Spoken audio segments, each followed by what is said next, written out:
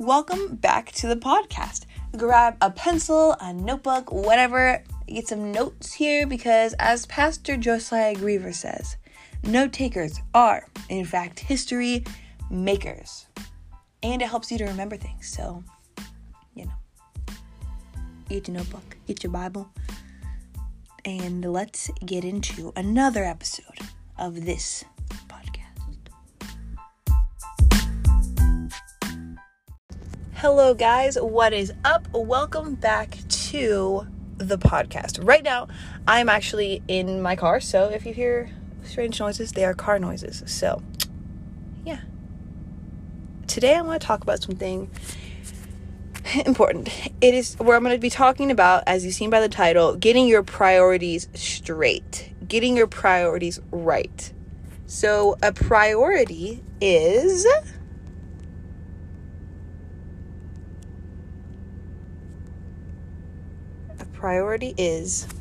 let's just look this up because I forgot to look it up. Priority, the fact or condition of being regarded or treated as more important. So it's your first concern. It is your preference. It's the lead. It's weighty. It's like, it has weightage, it says. It's a weird word, weightage. Anyway.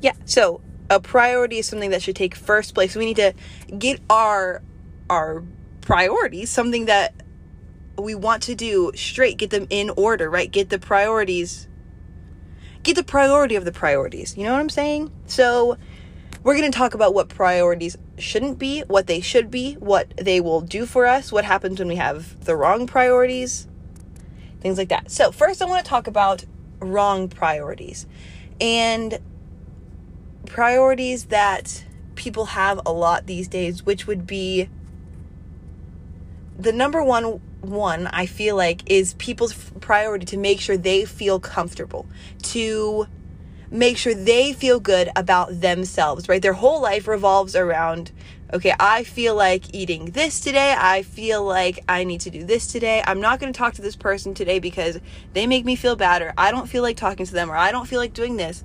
I don't feel like going to church today because I'm tired. I don't feel like doing this. I don't want to do this. It all revolves around them. And we need to get our eyes off of ourselves because we are not our priority. We're not the number one most important thing in our lives. We're actually supposed to be the least important thing.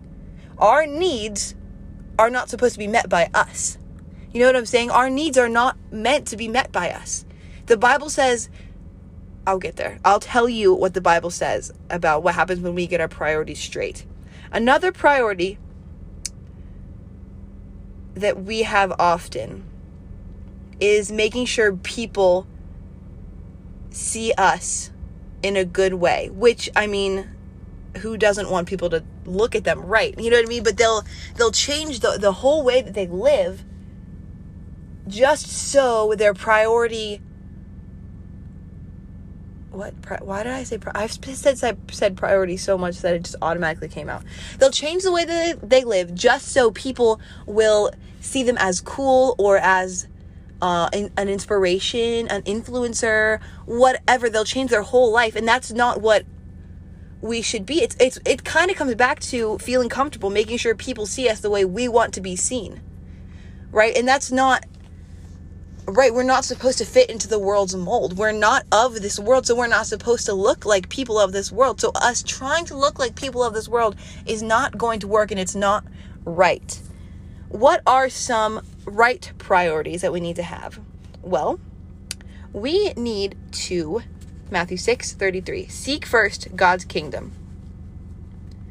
Our priority, our number one priority, is to seek first the kingdom of God. Seek first his righteousness. And it says that all else will be added unto you. Everything else that we could want will be added unto us. You know what I'm saying? Everything else will be added to us. So, like I said, we are not meant to meet our own needs. We're not made to meet our own needs. We're not made to fulfill all of our desires, right? No, that's God. That's God. It says he will add everything else to us. He will give us what we desire if we seek first his kingdom. Another one of our priorities needs to be living right, pursuing that holy life. 1 Timothy verse 6 says, but Timothy, you are a man. 1 Timothy 6 verse 11. But Timothy, you are a man of God, so run from all evil things, pursue righteousness and a godly life, along with faith, love, perseverance, and gentleness. So one of our priorities has to be living a godly life, living a life that is pleasing to God. So what is that? What life is pleasing to God? A life pleasing to God is pursuing faith, love, perseverance, gentleness, the fruits of the Spirit, right? Love, joy, peace, patience, kindness, goodness, gentleness, faithfulness, kindness, self-control. Pursuing those things. And we cannot go to church and say yes, or even right now say, yes, that's right. I need to live a godly life, and that's what I'm going to do. And you live a godly life sometimes. You live a godly life at church. You live a godly life in most of the right ways. But then you get around your friends. You get in the workplace. You get to school, whatever. And you kind of change. You know, you have to be like the people to reach the people. You have to be one to reach one. No. But I have to put myself in their shoes. No. We are supposed to be different. We're supposed to be the light. Dark does not attract darkness. You know what I mean? If you saw someone depressed and anxious looking and like kind of just like freaking out all the time, you wouldn't be like, oh, I really want what they have. No, if you saw someone going through a hard time, or when everyone else is going through a hard time and they're joyful, they have peace, they have hope, they have comfort, you're like, oh my gosh, what do you have? I need that. That's what we need to be.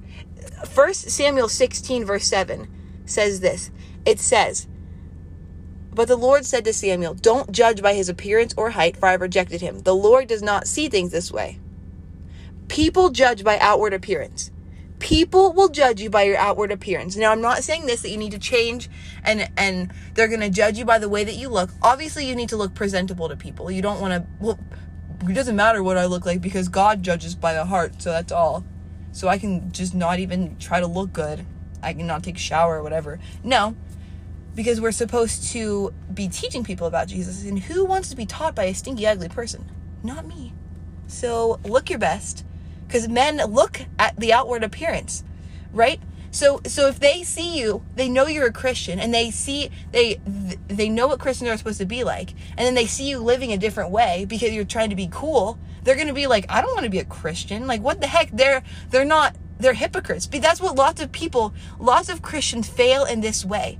They put the priority of trying to fit in above trying to be different. They don't like to be different. They don't like to stand out. We're supposed to stand out. We're not in a weird way. We're supposed to stand out and like, we're different. We don't go by the world standards. We live by God's standards, right? But also God looks at the heart. So we need to be pure all the way through. We need to be holy all the way through. We need to say, we don't need to just fakely act holy, fakely act like we have peace. No. We need to have peace. We need to seek first God's kingdom and live for God and act like we live for God, right? Live for God in every area, every level, every place we go. It says we need to have perseverance. Perseverance means steadfast in doing something despite the difficulty or delay in achieving success. We need to be steadfast in doing something. Steadfast in living for God. Steadfast in believing in faith for whatever you're believing for. Even if you don't see it right away. Steadfast. Because when people say, I thought you were believing for this, and you're like, well, I was, but it took more than a second, so I kind of stopped. I don't believe that anymore. No, steadfast in doing something, whether it's believing for something, like I said, or trying to get that person in your work or in your school saved. Whatever, steadfast. That's what we're supposed to pursue. That's living a godly life, is pursuing that. Pursuing perseverance, right? Pursuing faith, pursuing believing. Having faith is the, the definition of faith. I sound like Joe Biden right now. It's the thing, you know what I mean? the verse. I want to say it right. Faith is the assurance of things hoped for and the conviction of things not seen. It's the reality of what we hope for. It's the evidence of the things we cannot see. Faith is the evidence of the things we cannot see. So we need to pursue faith, right? Pursuing, trusting in God, pursuing, you know what I mean? Pursue situations where you need to have faith. Because you're never going to need to have faith if you're not in a situation where faith is necessary. You see what I'm saying? So pursue faith, pursue love. Love people like God loves people. That's what living a holy life means too. Being just like Jesus. Hope, showing people the way. Your priorities need to be, I've gone everywhere all over the place. Your priorities need to be seeking first God's kingdom and living a holy life. And once you have those right, you'll be good. Peace out, peeps. Sorry about that, guys. Got a little bit interrupted. But anyway, I just wanted to kind of end this out. It was kind of an abrupt ending, but I'm going to try to not make it that way. So, but the first number one is priority you ever need to have is knowing Jesus Christ as your Lord and Savior, and believing in your heart that He was raised from the dead, that you are free from sin, that you don't have to live a bound life. You don't have to go to hell, because heaven and hell are real. And I know that this is heavy, but it's true. If you don't have Jesus Christ as your Lord and Savior and you die, you're going to burn eternally in hell. Eternity is forever. But if you do know Jesus Christ as Lord and Savior, if you believe that He's your Lord and Savior, when you die, you'll go to heaven forever and be in paradise. And you don't have to live hell on earth. You can live heaven on earth. Right? So if you believe that, I just want to pray a prayer with you, because the Bible says that if you confess with your if you confess with your mouth the Lord Jesus and believe in your heart that the Lord raised Him from the dead, you will be saved. So if that's you, just say this prayer after me. And it's not like a magical poem. It's just, I want to help you know what to say. Because if you've never known Jesus as your Lord and Savior, you might not know what to say. And if you do know Jesus, or if you did know Jesus as your Savior, but you kind of haven't been living like it, then just recommit yourself, because I want you to be 100,000% sure that you're going to heaven and that you know Him. So if that's you, just say this after me. Dear Heavenly Father, come into my heart. Forgive me of my sins. Wash me, cleanse me, make me new. I believe that you sent your Son to die for me, that He freed me of my sins, of sickness, from depression, from anything of the devil. Thank you that you've given me authority and power in this life, that I'm now your child, and heaven is my home, that I'm filled with the Holy Spirit. Thank you that you love me. I love you with my whole heart. In Jesus' name, amen. Amen. Welcome to the family. That's the best decision you could ever make. Seriously, your life is going to be changed. If you said that prayer, just message me on Instagram Autumn G. Bruger, or there's these little voice messages you can do. You can say you said that prayer that way, or whatever. Just let me know. I want to help you. If you have any questions, I want to answer those for you. I want to get you plugged into a church, because you need to be in the church, because the Bible says those who are planted in the house of God will flourish in the courts of God. And I want you to flourish in life. I don't want you to go through life being stuck. So thank you for listening to this message. I am glad that you did, because when you get your priorities straight, then your whole life is going to be blessed. Then the Lord will add everything unto you. You'll lack no good thing. I love you guys so much. Let me pray for you. Dear Heavenly Father, thank you for my friends. Thank you that they're listening to this podcast and that they got something out of it that will help them grow closer to you and live the life you've called them to. I pray that you bless them, put a hedge of protection around them. Thank you that you're with us everywhere we go. We love you in Jesus' name. Amen. I love you guys a lot. Have the bestest day ever. You're the bestest people ever. I love you. Oh, quick thing before you go. If you wouldn't mind to go to my Instagram at Autumn G. Brugger and follow me so you can see all the updates. I do videos, I do lives all the time. I would love for you to join me there. And also if you wouldn't mind sharing this so other people can hear this message because they need it. They need to hear the gospel, and I would love for you to share this. Thank you. It means a lot to me.